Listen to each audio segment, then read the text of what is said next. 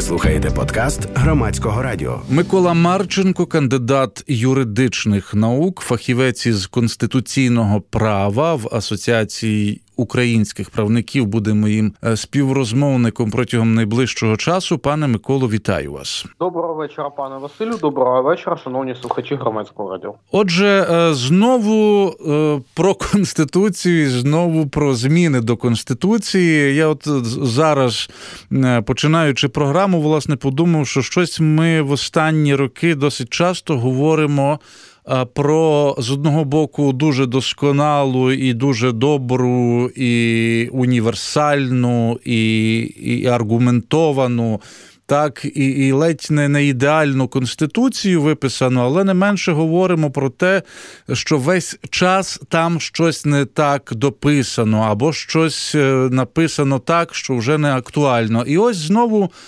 з'явилася нагода, не знаю, чи на жаль, чи на щастя, але обговорювати цю тему. Принаймні, є ініціатива від «Слуг народу», а, зокрема, ми можемо говорити про слова першого заступника голови парламенту Руслана Стефанчука, який в інтерв'ю РБК «Україна» сказав, зокрема, про те, що, далі цитата, «я глибоко переконаний, що Конституція на якомусь етапі потребуватиме дуже серйозного перегляду». І не тільки тому, що минуло 25 років з того моменту, як вона була запроваджена, а навіть автори Конституції під час спілкування визнають, що вона виконала ту функцію, яка на неї покладалася, і тому в дуже багатьох питаннях має бути переглянута. Давайте от із цього, може, загального питання і почнемо розмову. Давайте. Загалом, такі ідеї щодо змін Конституції – це якась карма української Конституції, чи це досить звична справа загалом в багатьох країнах, що юристи, науковці, фахівці, вони повертаються до цього основного документу і намагаються його вдосконалити? Це більшою мірою, така великою мірою карма української Конституції, тому що загалом в більшості демократичних загалом дуже зважено підходять до питання внесення змін до Конституції. Конституція – це документ, який має особливу жорсткість, який рідко змінюється, який йшлося, зокрема, про те, що треба через цифрові права, так, певні так само зробити ці правки або внести зміни до Конституції. І, мабуть, це нагода поговорити загалом про те, що таке цифрові права і як вони прописані в законодавствах інших країн, і загалом, чи повинні в якийсь спосіб повинні вони бути висвітлені у Конституції. Що таке цифрові права? Яка дефініція загалом цьому термінові? Цифрові права. Не існує в теорії ні конституційного права України, ні в теорії конституційного права Західній, зокрема американській, такого терміну, як цифрові права. Тобто це власна особиста позиція Стефанчука, не уставлений юридичний термін. Очевидно, що мова йде про питання прав людини у сфері діяльності інноваційних технологій, IT-технологій. Однак сказати, що це те, що викликає потребу зміни Конституції, ні, бо Конституція закладає фундаментальні правовідносини, це потребує модернізації Цивільного кодексу і іншого спеціального галузевого законодавства України. Тобто мені, як фахівцю з конституційного права, позиція Стефанчука, здається, по-перше, теоретично необґрунтована, по-друге, не існує в доктрині конституційного права українській або західній доктрині, зокрема Сполучених Штатів.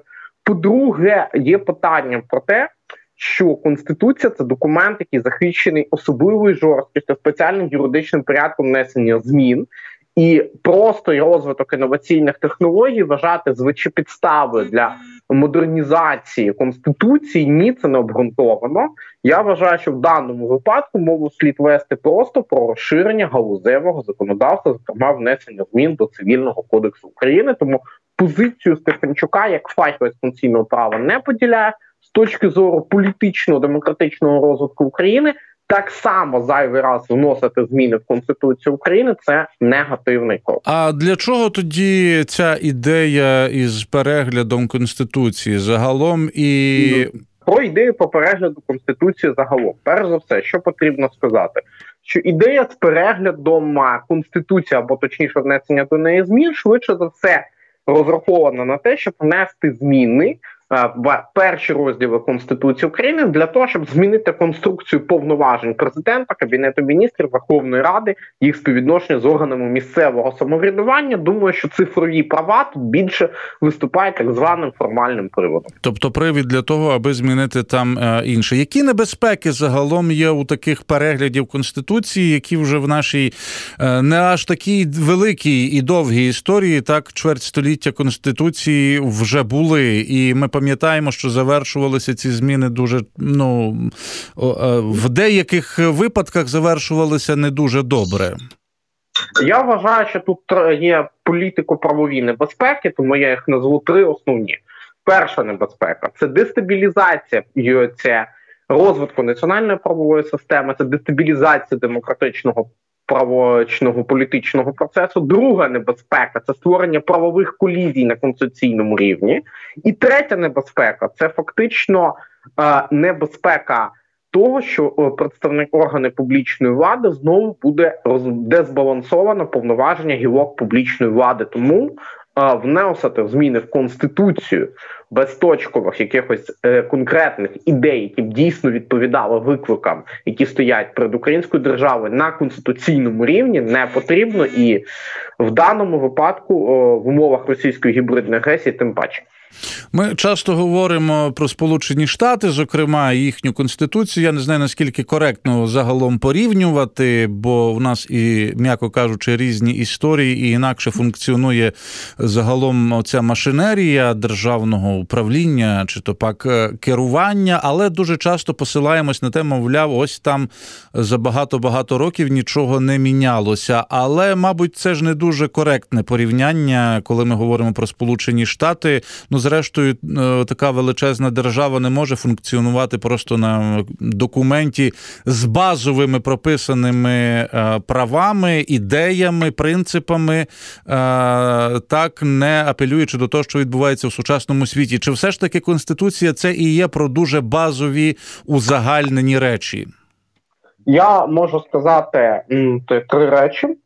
Перша, Конституція – це про фундаментальне, основоположне, на основі чого розвивається вже галузеве законодавство і урядові акти. Другий момент. Конституція Сполучених Штатів коректно порівнювати з Конституцією України, так само, як і Конституція будь-якої західної демократії. Ці конституції зазнають рідких і точкових змін. Конституція України, на жаль, зазнає хаотичних змін, які негативно впливають на її юридичну стабільність і, відповідно, на забезпечення демократичного конституційного ладу в Україні. Якою є процедура, пане Миколо, загалом внесення змін до Конституції? Чи вона єдино можлива, чи є якісь інші шляхи, окрім прописаних або прописаного? Тобто це єдиний алгоритм і обійти його не можна. Який він? Ні, значить, алгоритм наступний. Суб'єкт ініціювання змін до Конституції України, 150 народних депутатів України більше, Кабінет міністрів України або президент України подають законопроект до Верховної Ради України, яка голосує за його направлення на отримання висновку щодо несуперечності вимогам статей 150-151 Конституції України до Конституційного суду України. Після висновку Конституційного суду України Верховна Рада може в першому читанні або в цілому прийняти ці зміни до Конституції або відправити їх на всеукраїнський референдум. Однак обійти процедуру з попереднім висновком Конституційного суду, що вони не знищують загальні засади демократичного конституційного ладу і т.д., неможливо. Існує, в принципі, єдина процедура питання в суб'єкту ініціювання, чи залучається в цей процес український референдум. В принципі, на практиці ніколи не залучався.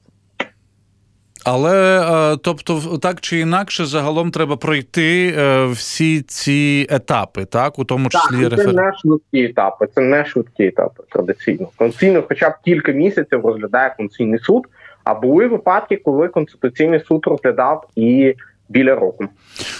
А що відбувається загалом із цією історією з референдумами? Тому що ми протягом останніх 2, принаймні, років про народне волевиявлення і про ініціативу, в тому числі знизу цього волевиявлення і, можливо, локалізацію цих референдумів говоримо досить часто. Тобто, з одного боку, це начебто дуже зручний демократичний інструмент, з іншого багато йшлося про те, ваші колеги говорили про популістичні засади, так, або аргументи загалом появи такої ідеї.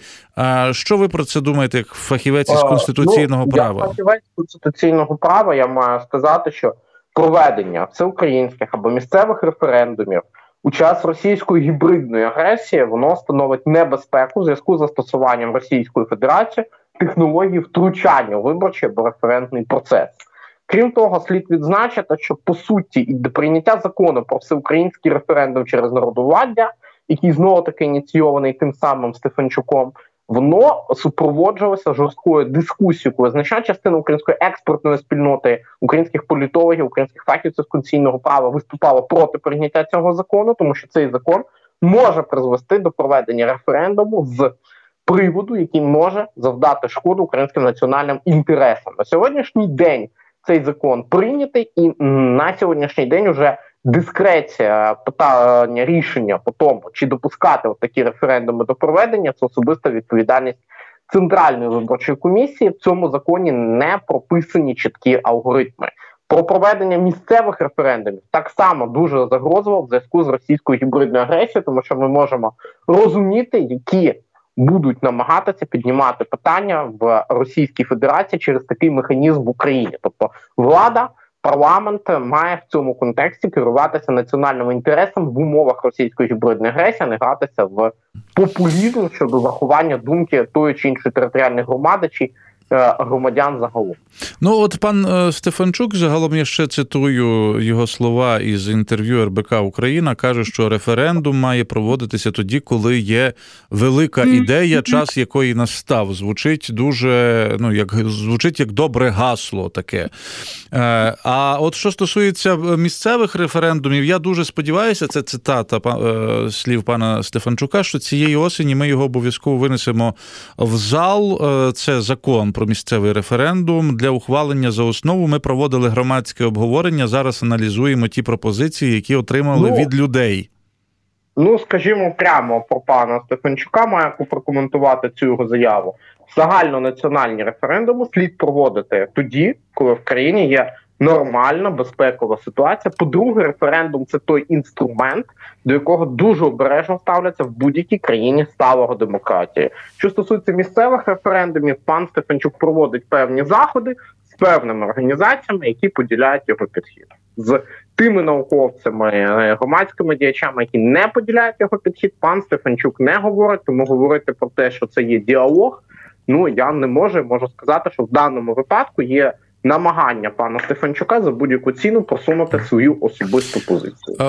Я не знаю, наскільки коректно прозвучить моє запитання, але загалом тему референдуму і тему змін до Конституції і теми конституційного права, чи це може бути питання до, так би мовити, до народного обговорення, я маю на увазі виносити за межі спільноти. Це часто ми дискутуємо про те і говоримо в наших програмах про те, так, де ця межа, коли ми всі стаємо фахівцями, експертами, так, а де все ж таки треба віддати цю справу, ці завдання тим людям, які, власне, розуміються на тонкощах цієї справи. Як от конституційне право. Тобто, чи можу я, як не юрист і не як конституціоналіст, ухвалювати якісь рішення щодо того, в який спосіб має функціонувати Конституція? Давайте скажемо чесно, що в даному випадку є два алгоритми, які пророблені світовими демократіями. Перший алгоритм. Коли ці питання готуються фахівцям у сфері конституційного права і суміжних питань, і пізніше приймаються парламентом або спеціальним конституційним органом конституціанту, яка покликана приймати Конституцію або вносити зміни до неї, як в Іспанії, або другий механізм, коли фахівці обережно, поступово готують питання для винесення на національний референдум, коли існує з певного питання багаторічна загальнонаціональна політична дискусія. Але, скажімо так, це не робиться так, що у нас з бухти-барахти подається та чи інша тема для винесення на всеукраїнський референдум. Тому що, по-перше, десь може громадянам не стати фахового знання у цьому питанні, а десь в нашу еру це може стати інструментом гібридної агресії ворога проти нашої країни, тому що, на жаль, референдна технологія, вона дуже зручна для політичного популізму і в безпекових питаннях не завжди є гарною, коли країна має пряму мілітарну загрозу від сусідньої держави. Ми згадали про цифрові права вже, посилаючись, зокрема, на слова пана Руслана Стефанчука, і зараз про референдуми. Які ще зміни можуть озвучені вже, або ще, може, не озвучені, але, можливо, ви в колі фахівців своїх колег проговорюєте, знаєте, але, тобто, це така інформація напівкулуарна, а на загал ми її не проговорюємо, тому що є ж багато речей, мабуть, які менш можуть бути зрозумілі там мені, як людині без юридичної освіти, що стосується змін до Конституції. Я маю на увазі, що разом із референдумами і цифровими умовно правами або переглядом загалом каталогу прав, якщо я не помиляюсь, так це звучало слова ці пана Стефанчука, що ще може пройти у змінах до Конституції? Перше, те, про що говорить Стефанчук, це вилучення з Конституції соціальних прав людини, соціальних гарантій. Те, що Стефанчук і Третьякова від «Слуги народу» намагаються просувати цю ідею. Що це означає? Це означає, що, наприклад, займається право з Конституції на достатній життєвий рівень або право на страйк для тих, хто працює. Тобто, навряд чи багатьом громадянам України сподобається така редакція Конституції. І ключові питання, які більш актуальні для «Слуги народу», це внесення змін у розділ Конституційний суд України, це зміни по судовій системі, і це зміни повноважень парламенту, президента, уряду і співвідношення їх повноважень з органами місцевого самоврядування. Тобто це все може піти... Територіальний устрій так само. Це все може піти, так би мовити, загальним блоком змін. Цілком. І за процедурою всі ці питання, вони, так би мовити, в одному бюлетені можуть з'явитися на референдумі? Вони можуть з'явитися в одному бюлетені пакет питань. Чи згодні ви з питанням від 1 по 10, наприклад, і це може з'явитися в одним питанням на референдумі пакетом, а може бути таке, що «Слуга народу» захоче розглядати відповідні зміни до Конституції у залі засідань Верховної Ради України без референдуму. Чи варто перейматися, так би мовити, з того, що навіть якщо ці референдуми відбудуться, навіть якщо ці всі зміни ухваляться, що одразу ж це все запрацює і може принести, відповідно, як позитивні, так і негативні якісь наслідки? Чи це зброя, так би мовити, уповільненої дії, це дасть наслідки, там може дати за 5-10 років? Тут, пане Василю, дуже різні наслідки, позитивні і негативні. Позитивні наслідки зміна в Конституцію може дати, як правило, через багато років, мінімум через 5 років. Негативні наслідки може дати одразу. Чи є якісь механізми, які би могли убезпечувати загалом ці історії зі зміною Конституції? Чи є? Дуже простий механізм. В Конституцію України вноситься зміна, або це в одному з рішень Конституційного суду таке трактування утверджується, про те, що Конституція України протягом, наприклад, 10-15 років не може зазнавати текстуальних змін. Це призведе до утвердження сталості тексту Конституції. Такий крок дуже простий, але він змушує політичних гравців не думати, як переписати правила, а змушує думати, як грати за цими правилами. Характер цих змін, як ви їх розумієте, в нашу Конституцію, чи можна говорити про те, що зі зміною, так би мовити, політичного клімату в Україні, наприклад, після наступних виборів чи одних із наступних виборів, що, можливо, у іншої частини українського політикуму можуть виникнути так само ідеї із черговою зміною якихось пунктів Конституції, і ця історія просто триватиме без кінця, залежно від того, хто приходить до влади? Скажімо так, з того, що я, як фахівець конституційного права, контактую як з деякими представниками нинішньої влади, так і з представниками опозиційних політичних середовищ, я можу сказати, що ця історія повториться однозначно. Пане Миколо, дякую вам. Микола Марченко, кандидат юридичних наук, фахівець із конституційного права Асоціації українських правників, був із нами на зв'язку. Ми йому дякуємо. Ми говорили про можливі зміни до Української Конституції, які, зокрема, стосуються перегляду тих прав, які нам гарантує наша Конституція, і, можливо, появи там тих прав, які не прописані. Зрештою, як аргументують ідеологи цих змін, таку свою ідею. За цей час світ значно змінився, і, наприклад, все, що відбувається в площині цифровій, так, і цифрові права в тому числі, вони не присутні в основному законі нашої країни, і, вочевидь, можливо, такі зміни би пішли на користь усім нам. Хто зна? Ви слухали подкаст Громадського радіо.